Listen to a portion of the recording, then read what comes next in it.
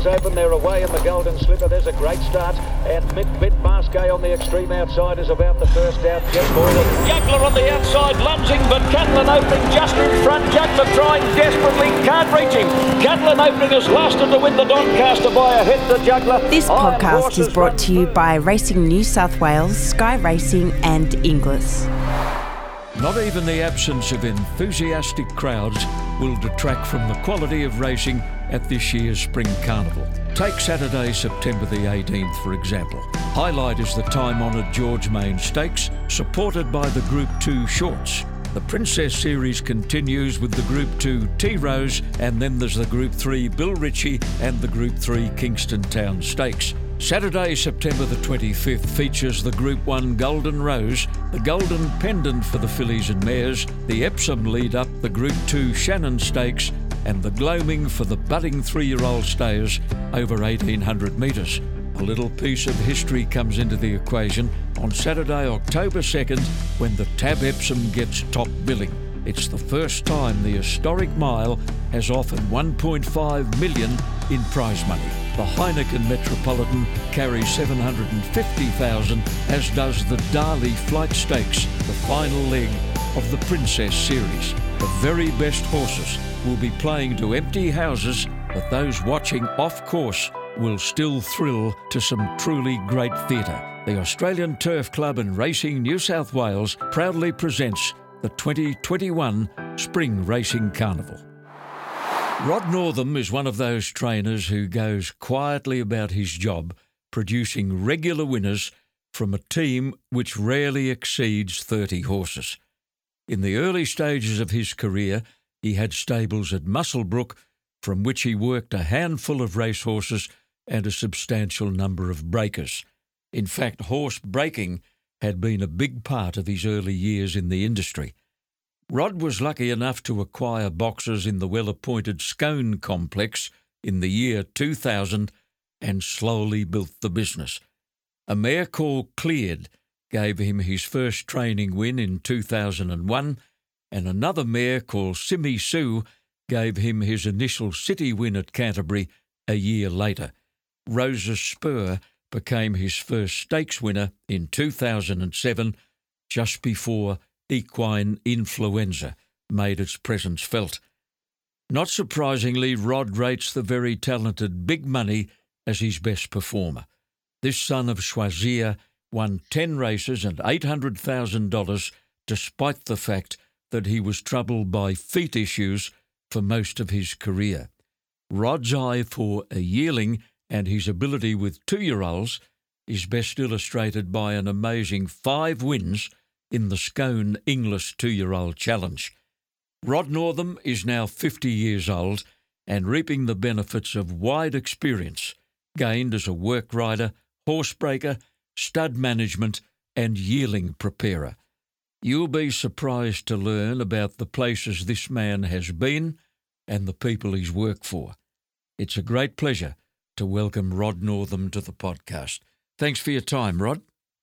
Oh, thank you very much, John. It's a pleasure to be talking to you. You know, Brett Kavanagh told me once he has no desire to train anywhere else other than Scone. Are you of the same mindset?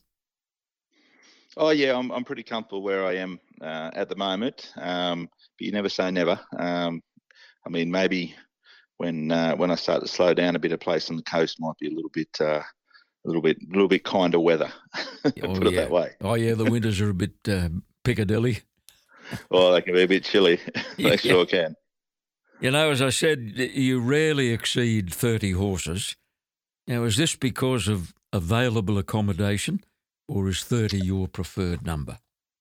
Probably a bit of both. 30 is just a really easy number, and that there isn't.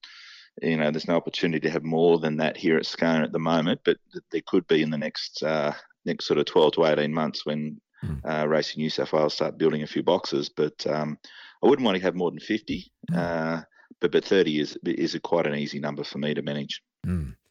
You were actually born in Taree, the only boy in a family of 4 kids, but a job opportunity took your dad to Singleton, where he and Mum actually ran a dairy farm. Now, a handful of horses were registered on the property, so it wasn't long before you were jumping on their backs and teaching yourself to ride. Yeah, well, Dad always had a couple of horses around him. He bought a broodmare from the Scone Sales actually, and bred a couple of slow race horses. So we had a few horses around us. One of my sisters had a pony, and I really didn't have much inclination to want to ride horses, but I did get on it one day and it took off on me, and I thought, oh, gee, this felt pretty good. Everyone come around and said, "Oh, you're okay, you're okay." I said, "Yeah, no, it was great. Let's do it again." Oh dear. I liked racing. Dad loved racing, so I remember having my first bet when I was 7 on Reckless in the Melbourne Cup. Reckless, and, yeah. So I sort of had the racing bug, but I didn't have the riding bug till I was about 12, and then I sort of got hooked from there. Wasn't the Reckless story a romantic tale? He was trained by dear old Tommy Woodcock, who was getting on in years, and it was not so much to Tommy, but I think to the racing media, it was the Phar Lap scenario all over again. Oh, yeah, it was. It was a funny thing because we used to have the family sweep, and I wanted Gold and Black, and I think I started crying because I didn't get the favourite. And Dad read the Reckless story about Tommy Woodcock, and I was hooked on Tommy Woodcock from then on. I wanted to be a strapper from then on. All I wanted to do was be a strapper like him with Phar Lap. I got hooked on the Tommy Woodcock story, and he was an amazing person. Yeah, there's a beautiful photo on file in many an archive of Tommy and Reckless laying in the straw together at the stables in Melbourne, both sound asleep. Have you seen that pic? Oh, I have for sure. Yeah, I've read quite a few books about Tommy, and I've seen that photo. It's an amazing photo, and such a gentle man with a horse. He was so kind to his horses. I think that was the horses wanted to do things for him because he was so kind to them. So the way he got the best out of his horses, I thought was quite remarkable. One of your grandfathers was a farrier, and he also trained high jumpers. A lot of people listening to us, Rod, will wonder what the hell was a high jumper. Yeah, well, he, my grandfather in the turn of the century, my dad was quite old when he had me, and my grandfather was quite old when he had Dad. So my grandfather was born in the sort of late 1800s, and he had high jumpers at the beginning of the 1900s, and my uncle used to ride them, and the story goes he'd be riding them bareback, and he'd go over. They had to just get over the jump. That was all they had to do. So he'd be off them by the time they hit the ground on the other side. He'd float beside them in midair. But I think they had the champion. They won the champion at the Sydney Royal a few years there, and had the record there for a while. Your dad's name was Pat, and he hobby trained a few horses from time to time, picnickers mainly. Yeah, it was mainly his little pony that he got when he was a teenage boy. I think my grandfather bought a mare and didn't know, but she was in foal, and there was no stallion around where he'd bought the mare from the property. So they presumed that the Brumby must have got to the mare over the fence. So Dad was given the foal to ride to school, and he had her. And then as he got older, he trained her for a few picnic races, and she was very quick around the barrels and things like that. So he won a few races with her. Your mum Shirley had a brother whose nickname suggests that he'd jump on anything. His name was Bronco. Yeah, no, that was her father. Oh, that was my other grandfather. Yep. Yeah. No, he was Bronco Johnson. He was he rode in a few rodeos when he was younger, but if anyone had a rough horse around Taree or Kempsey where they came from, he was the one they'd come and sort out to jump on it and sort it out. At age 14 or 15, you started to do some casual work on the Carrington Stud at Jerry's Plains. They had some handy stallions there in your time. Yeah, they did. they had Twig Moss, who was the champion stallion at the time. Had Zephyr Bay, Kind Music, Tate Gallery. So it was quite a big start. It was a big operation then. It was a big commercial operation. So I was lucky enough to work there on weekends and school holidays when I was a teenager. I probably put the end of my schooling career. I sort of got hooked on the horses and didn't worry too much about the books then. Yeah.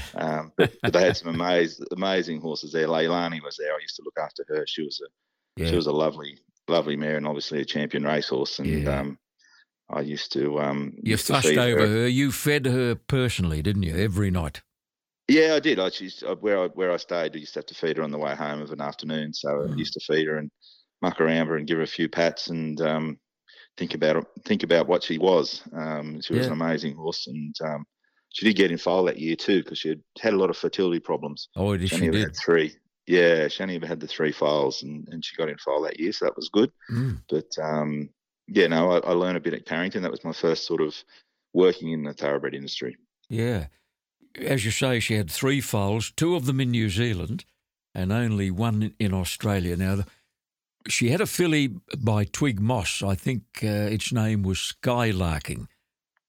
Did she have that foal when you were there?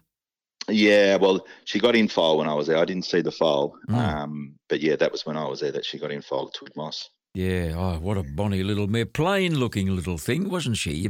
You wouldn't look twice, really. No, you wouldn't. And she was difficult to catch. You had to be careful. You had to go about her and trick her. And but yeah, no, she taught me how to catch a horse as well. Did she really? The great Leilani. She was quite difficult to catch, but we got along pretty well in the end. Yeah, she won 6 Group 1s, including the 1974 Caulfield Cup.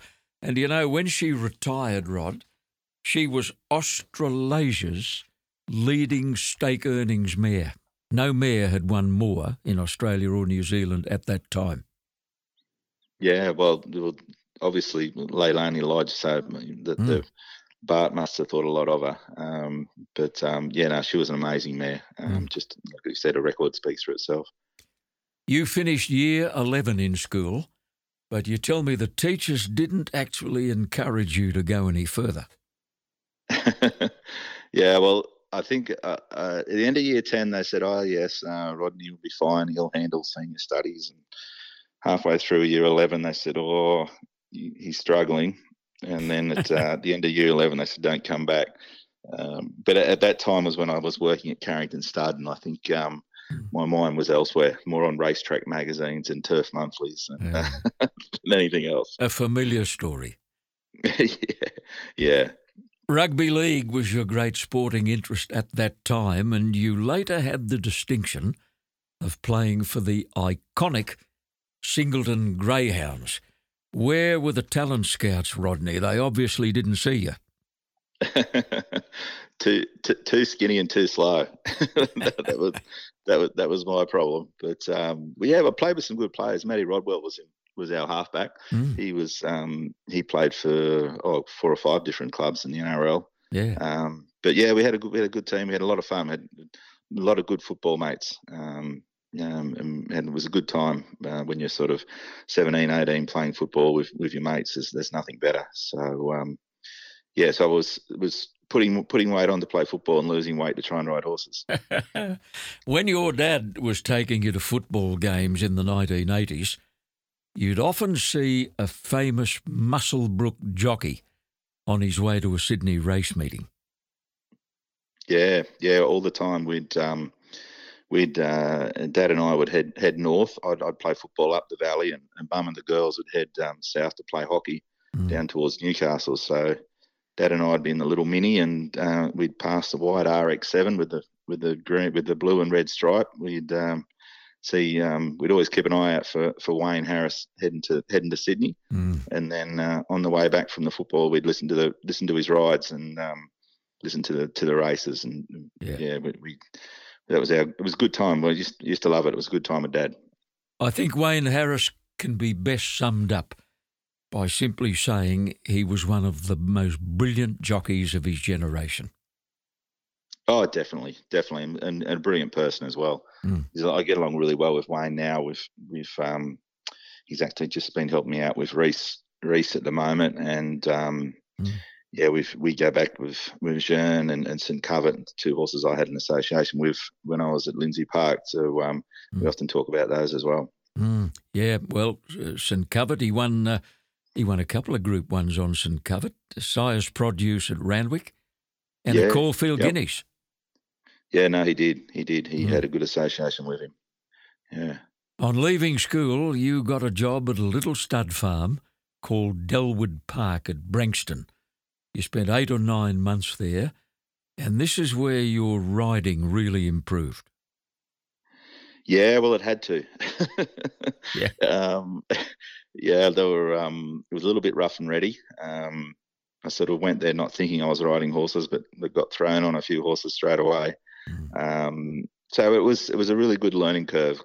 I sort of got left to break in the horses by myself. The person who was breaking them in left as I arrived, and I sort of started breaking them in, and used to go home at night and ask Dad what to do, and sort of work my way around it. And yeah, did it really, really proud with the job I did with the horses that were there. And rode horses track work as well. There was a few wild ones that used to ride as well. So I was pretty happy if I had an over 50% strike rate at the end of the week. If I went better than 3 mornings without falling off, I was pretty happy. Great strike rate. It was rough and ready, but it was a good learning, good place to learn. You were absolutely delighted when you were accepted by the famous Marcus Oldham College at Geelong, where you spent a year and made some great friends. Time well spent. Yeah, it was time well spent. Mum pushed me to do it, and it was probably the best thing that could have happened. I went from living on a farm, a dairy farm, and not really going to town once a week, and then when I was working, just going to work, and that was it. So I got down there to socialise with people who sort of liked horses, and sort of had some friends from the Lowry family. Guy Lowry from Okawa Stud was there, and Tony Osborne from the Osborne trotting family, and people from England and Ireland and overseas. So it was, it was really good education. It was a real eye opener, and I loved it. I wouldn't have, I don't know what I would have done if I hadn't been there. So no, that was really good. It really got me focused and taught me a lot about horse anatomy and how to feed horses and nutrition and just the whole business side of things, which was great. You were 19 years old and ready to take on the world when you landed a job as a track work rider at the world-famous Lindsay Park Training and Breeding Empire at Angaston in South Australia. Pretty exciting stuff. Yeah, it was. It was mind-blowing. At the time, 1991, I think David had just had his trained all the stakes winners on Derby Day. I can't remember how many there was. Better Loosen Up was there. Zabeel was there. It was just you'd walk along and I'd just shake my head at the names of the horses, and it was very hands-on there. They, you were allowed to get in with the good horses and work with the good horses, and I loved it. It was absolutely brilliant. It was a great move, and I spent 7 years there on and off. It was really good. Unfortunately, a track work fall at Lindsay Park left you with a pretty nasty injury, which put you in hospital and put you under the surgeon's knife. Yeah. No, I had a bad fall. A horse sort of galloped on my chest and didn't really break any ribs, but it just sort of punctured my lung and had an air pocket putting pressure on my heart. So I had to have a bit of surgery, and it was the boss's Colin Hayes's surgeon who did the operation on me. And Colin was a longest living triple heart bypass patient, and so his surgeon operated on me. He was a good client of the stable. So we had a bit of an association. Boss and I, we got along quite well. We used to talk about our hearts, but yeah, so that put me back, and I couldn't really ride track work there for 6 months. I went and did the yearling preparation. So I did some yearlings, the Adelaide preparation, and then I was lucky enough. We took 17 yearlings from Adelaide up to the east to sales. Did you? And I was it was great, and I was in charge of those, which was a bit of an eye opener. I sort of got thrown in the deep end. Yeah. We had some bluebirds, second crop of bluebirds, I think, and Alzaos and Rory's Jesters. So they were really nice horses. So we were very busy, and I loved it. I loved the whole yearling sales. I love going to the sales and looking at young horses. It's something I really enjoy. Well, after that Inglis Easter sale, you went back to Lindsay Park and you completed another season of breaking in, and then the wanderlust bit. You resigned to go overseas. Now, Rod, before we leave Lindsay Park, mention of Colin Hayes. You say no man had a more profound influence on your life. Oh no, and he was just a wonderful person. He had a massive influence on me, and I used to follow him around and just try and learn what I could. When I came back to Lindsay Park and I was running the breaking in and the pre-training and spelling, and he'd come to my house at lunchtime. He'd beat the horn. I'd come outside and we'd go for a drive around the farm for a couple of hours and just look at horses and talk about pastures and just the way things work. And I used to love listening to his stories. It was great. Yeah, he was a gentleman, wasn't he? Oh, he was an absolute gentleman. He was really nice man. He was sort of like a second father to me there. He was great. Well, off goes young Rod Northam to England, where you got a job with a jumps trainer near that beautiful little Cotswold town of Banbury. Who was the trainer? Mark Wilkinson. Jumbo Wilkinson, he was known as. Well, not a very prominent trainer. He did train a winner at Cheltenham, I think, after I left, but we didn't have a lot of success while I was there. But it was interesting. It was very interesting training on a country estate, and just a beautiful place, a beautiful part of the country, and the jumpers. They're different horses. They were real genuine, tough horses. I liked riding them. Actually, they were really good. It was good fun.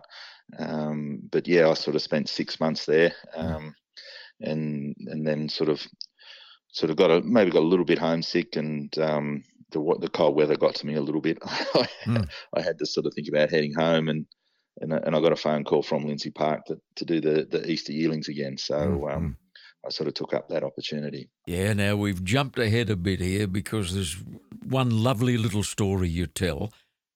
One day, Jumbo Wilkinson got you to take a horse to a meeting at Kempton Park in Surrey, and you saw a horse win a race that day who would become a headliner in Australia. Yeah, I did. No, I think it was called the Bonus Park Sprint Stakes, I think it was called, and Jean won it and won it very impressively. He won it by sort of 4 lengths, pulling away from them. And I sort of, after the race, thought, I need to have a look at this horse, have a proper look at this horse. And as they came back onto the racetrack to head back to the stalls, and I walked out onto the track and looked at him walk away from me, and grey-haired old fella got in my road, and I was sort of trying to look around him, and he turned around, and it was the boss. Colin Hayes. Goodness me. He was there with Angus Gold, and they were looking at him because Jean was a 3-year-old then, and he wanted to buy him. He had Angus Gold there, wanting to buy the horse, and he was owned by an old Scotsman who was in his 80s, and had horses his whole life, and it was his first good horse, and he wouldn't sell him. So no, they couldn't secure Jean then, but they did get him some years later on. He won 4 Group 1s in Australia. He placed in another 4. He won almost $3 million. Now, he didn't deserve the bad rap that he got in the latter part of his career, when a lot of people thought he was a non-trier. That couldn't have been further from the truth. Rod. He had shocking joints, and the harder the tracks were, the tougher he did it. Oh yeah. He was a freak of a horse. When he got off the float, I think he was a 6-year-old stallion, and I think we first started doing a bit of pre-training with him, just trotting him around, and his joints weren't great then. I sort of thought, well, how's this horse ever going to get to the races? But fair play to him. He was tough. He would a little bit of give in the ground. It was his ideal surface, and sometimes he'd loom up to him on a hard track and not really let down. But you could I could totally understand it. I think the racing public sometimes thought he was a bit of a cat, but it wasn't the case at all. He had really. It was amazing what he did on the front legs that he had. So he had a massive heart. He's a lovely horse. $3 million is a decent sort of a cat. Oh, not wrong. Not wrong. I'd like a few of those cats in my stables. Oh, dear me. So back in Australia, as you mentioned, you rejoined Lindsay Park and you spent a very busy but rewarding 5 years there. Finally, back in New South Wales, and you were still very keen on the breeding side of the business. You spent a short time at Barramal Stud, which is now owned by Jerry Harvey. It was then owned by Sir Tristram Antico. What did you do at Barramal? I just did a bit of pre-training and a bit of breaking in. Sort of didn't work out. I was sort of when I first went there, they wanted me to train some horses from there, and it was just too far away. So I only sort of spent 6 months there doing that, and then moved from there to another stud farm up in Queensland where they needed a hand to get started up at Noble Park. And I basically just looked after the stallion and did a lot of farm work. I enjoyed that, actually. It was a nice little break to get away from the horses and go back to my dairy farming days and drive a tractor around and plant a few paddocks and make a bit of hay and that sort of stuff. So I did that for a little while, and then I sort of got a contract to break in some horses at Taree. I broke in about 30 horses there for a guy, and then from there moved to Muswellbrook to start training and breaking in.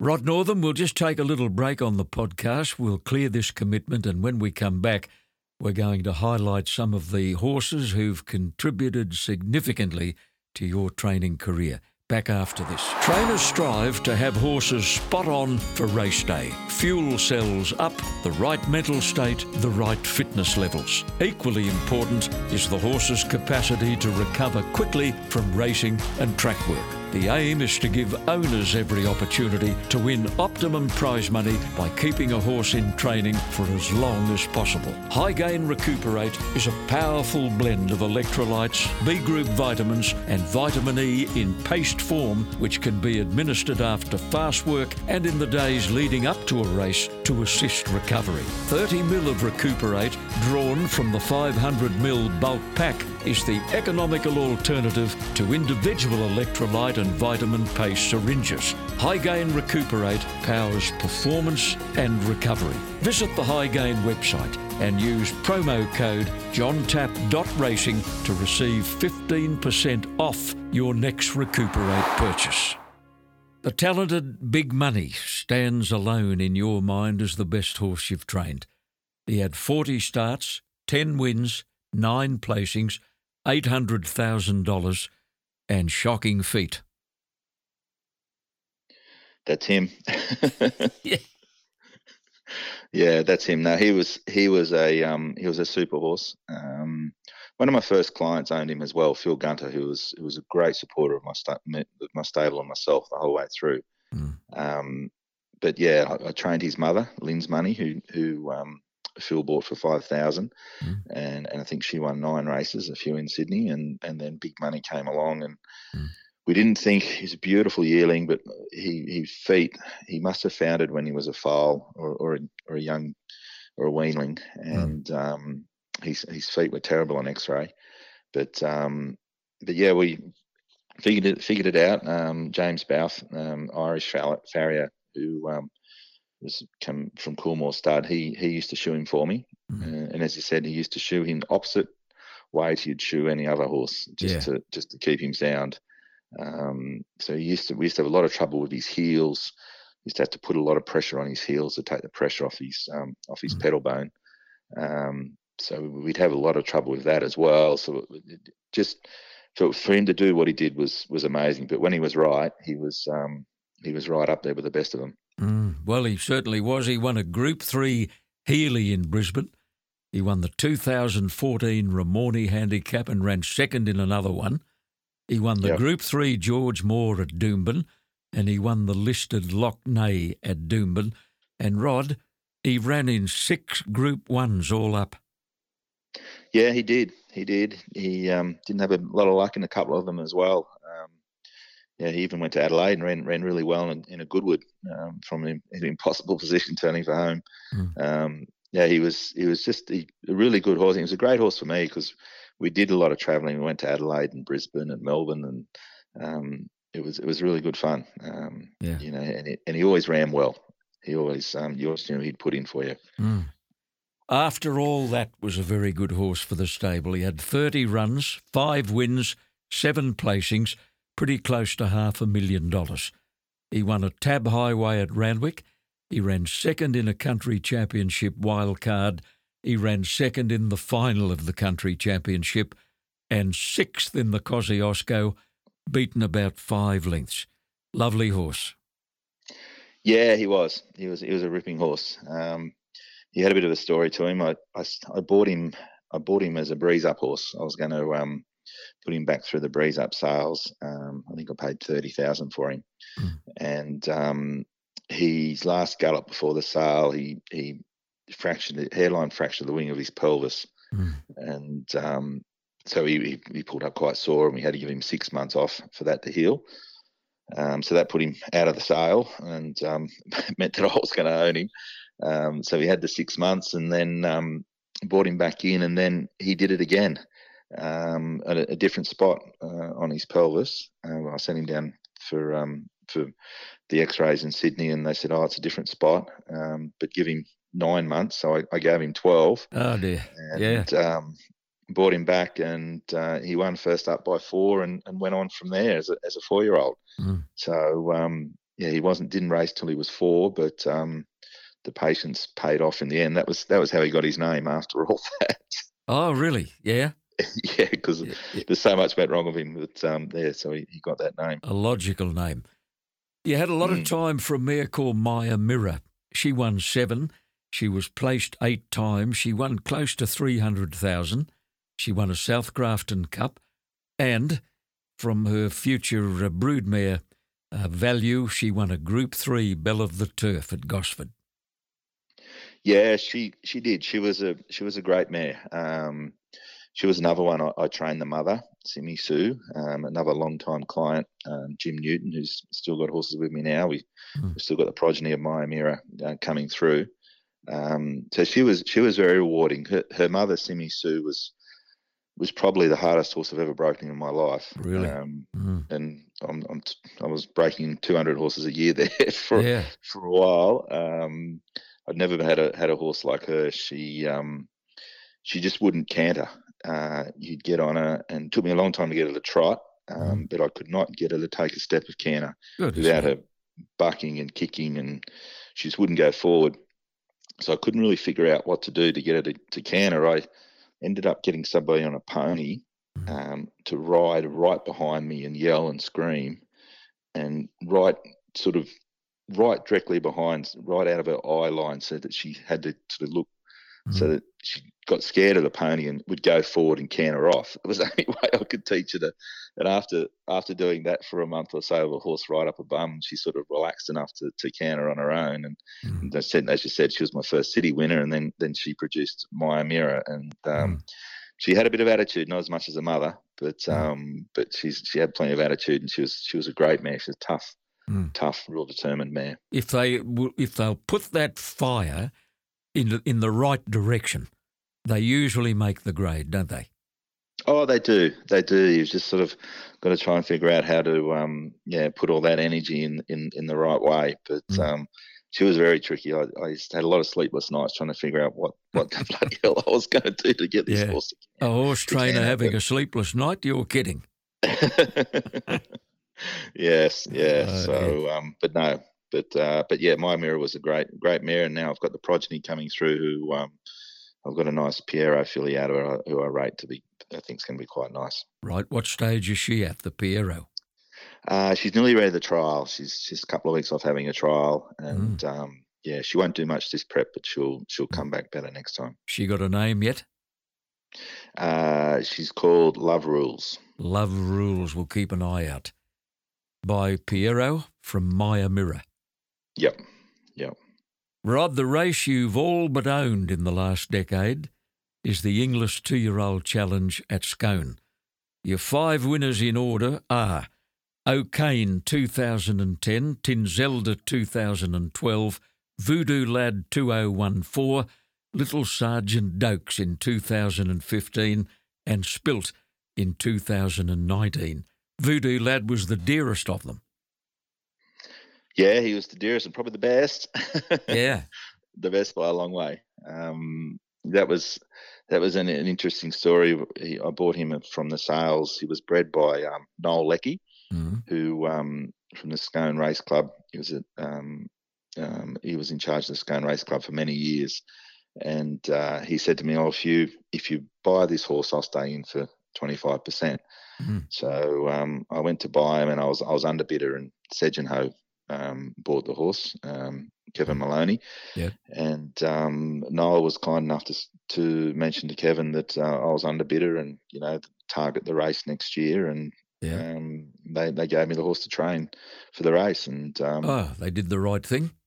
Yeah, so it was great. So I got the horse, and he ended up being a really nice horse, and just had a few soundness issues after he ran third in the country championships. And they thought they'd be better off down on the beach with Darren Weir, so he headed that way, and then ended up winning a Group 1. So he was a great horse. He had a lot of ability. You tell me Odyssey Moon had as much ability as any horse you've ever trained, but he was left an end tire, and that was his undoing. You won a 2-year-old at Randwick with him. You were placed in a Skyline and a Pago. He finished right on the heels of the place getters in a Golden Slipper. He dead-heated for second in the Sire's Produce, and later on he won some races with Robert Smurden, but the best was never seen of him, Rod, Odyssey Moon. No, he had an amazing ability. He could really gallop. The two things between his hind legs used to pull him back.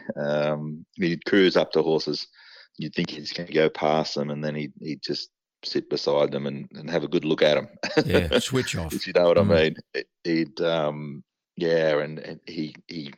had some ability, but unfortunately, being a colt, I'm sure he'll throw a really good horse.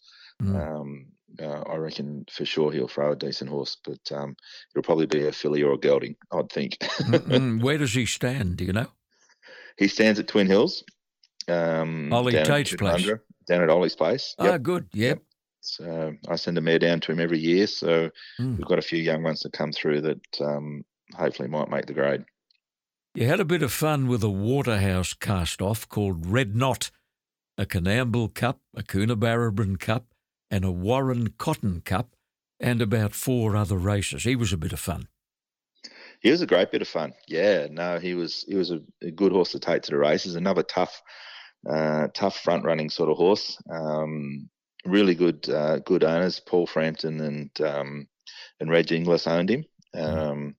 So they from Mary War, so they love winning those country cups.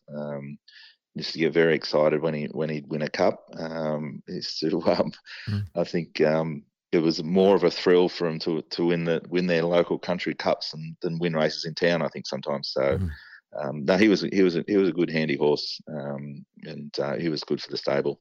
Any country cup's hard to win. I think people sometimes underestimate how hard they are to win. But you should all.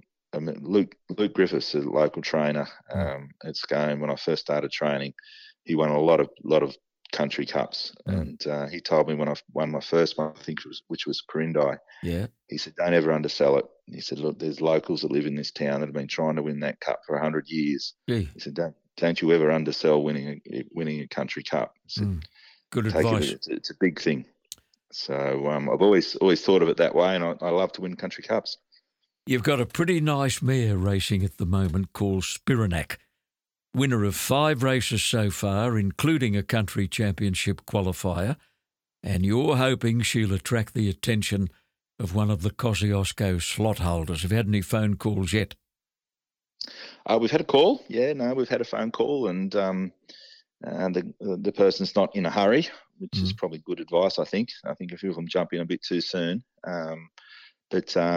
Yeah, we've had a phone call. So hopefully she can take her spot in the field. She'll have another run before then. Yeah, it'd be nice if she could get a spot in the race. I think she deserves it. Her form merits her taking her spot in the race. And I'm sure she'd run well. I'd be disappointed if she didn't finish the first half of the field, that's for sure. Yeah. She ran very well, I thought, first up at Randwick the other day, Rod. She just looked as though she needed the run.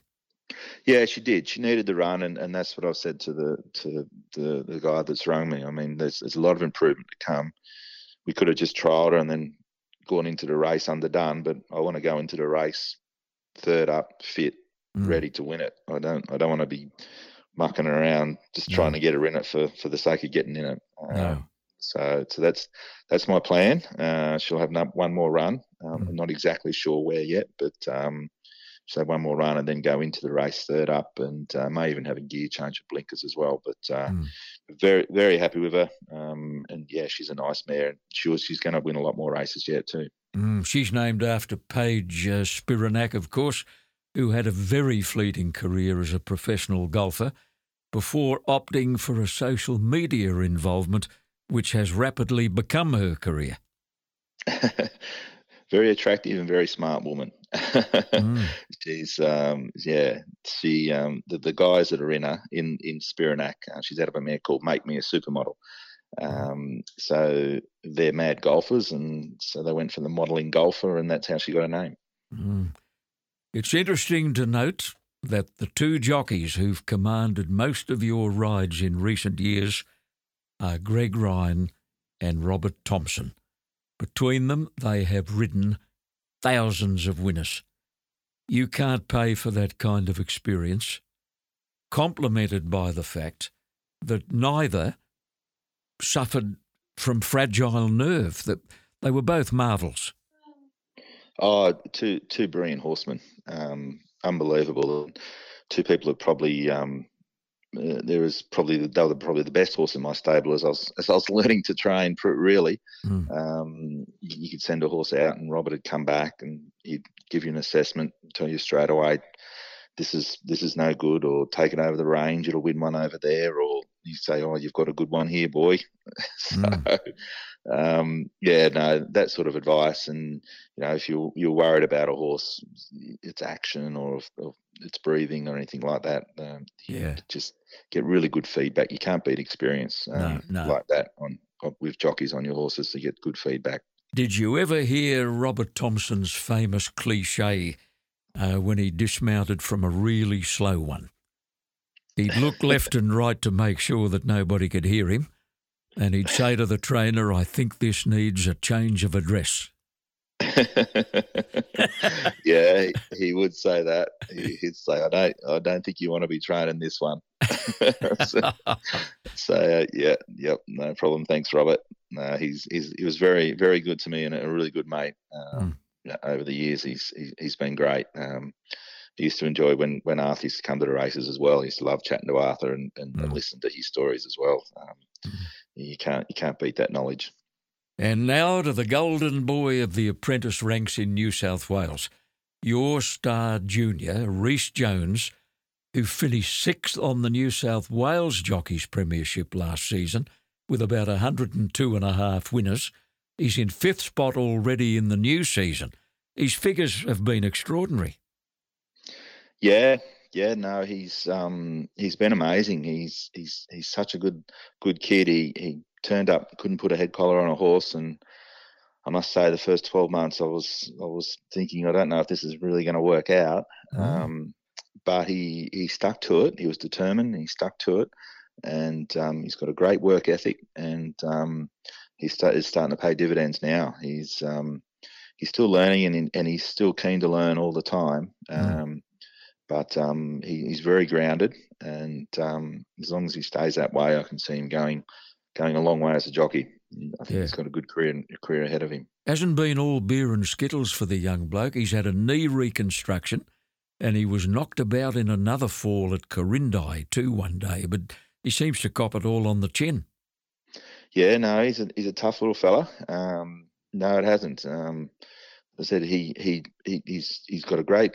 He was working actually when he first came. For the first 2 years he's working for me, he was doing the washing up in the RSL club to pick up extra money of a night time. So like he's got the right work ethic, and he knows the value of $1. And he's tough. He's not scared at all. He's kind on a horse. He's not. He doesn't pull them around. I can't stand riders that pull horses around and are hard on them. But he's nice and quiet, and no, he's got a long way to go. When he rode 4 winners at a Randwick Saturday meeting earlier this year, everybody jumped to the conclusion that he'd be a fixture in town straight away. But that hasn't happened. You've deliberately held him back, aided, of course, by the COVID restrictions. Yeah, I mean, he'd probably be riding in town. We wanted to keep him back to give him an opportunity to try and get the apprentice title in town this year. So we weren't going to send him to town until August, and then COVID hit, and that sort of put the kibosh on him going to town really for the moment. But there's no rush. He can still learn a lot more. He's got a lot more to learn from these jockeys out in the bush. It's not, and he's found out that once he's lost his claim in the bush, it's not as easy as what it was. So he's going to ride. He's riding well, and I'm sure in the next 6 months he will hit town, and when he does come to town, he'll be a force to be reckoned with. Yeah, a great and very encouraging assessment by Rod Northam of his apprentice Rhys Jones. Well, Rod, congratulations on all you've done. Continued success going forward, and may a horse like Jeune walk into your joint one day. Oh wow, that would be amazing. I would love to have a horse like Jeune. That Group 1 win would be super, but a champion horse like that would be absolutely amazing. Among my most vivid racing memories are the reflections of Wayne Harris and Jeune charging to the lead halfway down the straight in the 1994 Melbourne Cup. They were poetry together. Oh, they were. No, it was a great moment. Everybody had written him off after he ran on the Saturday, and as soon as it rained, we knew that it was going to be the real Jeune. He pulled hard in the McKinnon Stakes on the Saturday, pulled fiercely, in fact, but he didn't pull with Wayne Harris in the Melbourne Cup. He had him travelling. He was on the bit and strong, but much better than he had been in the McKinnon on the Saturday. Yeah, no, with Wayne's hands, amazing hands on a horse. That was why he had such a great association with Jeune. There was only a few people that could hold him in track work. He wasn't an easy horse to ride, but Wayne got the best out of him. Rod, lovely chat, mate. Delighted to have a yarn on a podcast produced by Supernova Sound, and keep up the good work. Oh, thank you very much, John. It's a pleasure to talk to you, and I've been a fan of yours since I was a young fella. So it's been amazing to have a chat to you. Thank you, Rod. Why do they all say that to me these days? Since you were a young fella. Wasn't yesterday, mate. We were both younger. We were, and Rod, I'm delighted and very privileged to still be talking about my favourite subject at this advanced age. Yeah, no, there's nothing better than racing. Good to talk, Rod. Thank you very much. Thanks, John. Thank you. The team at Inglis are describing this year's Ready to Race catalogue as the best ever assembled. The sale is scheduled for Tuesday, October the 12th, and will feature 185 two-year-olds by some of Australia's most in-demand stallions and some exciting new sires. Most importantly, these youngsters have been prepared by some of the most talented breeze-up experts in Australia and New Zealand.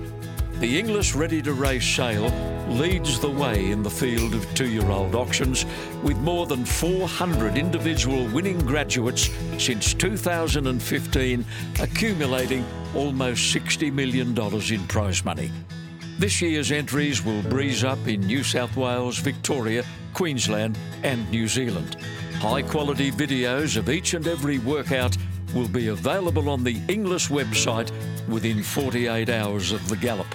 At your leisure, you'll have the opportunity to assess tractability, action, attitude and potential ability. To order your hard copy of the Ready to Race catalogue, email catalogue@inglis.com.au or speak to one of the Inglis Bloodstock team on 9399 7999.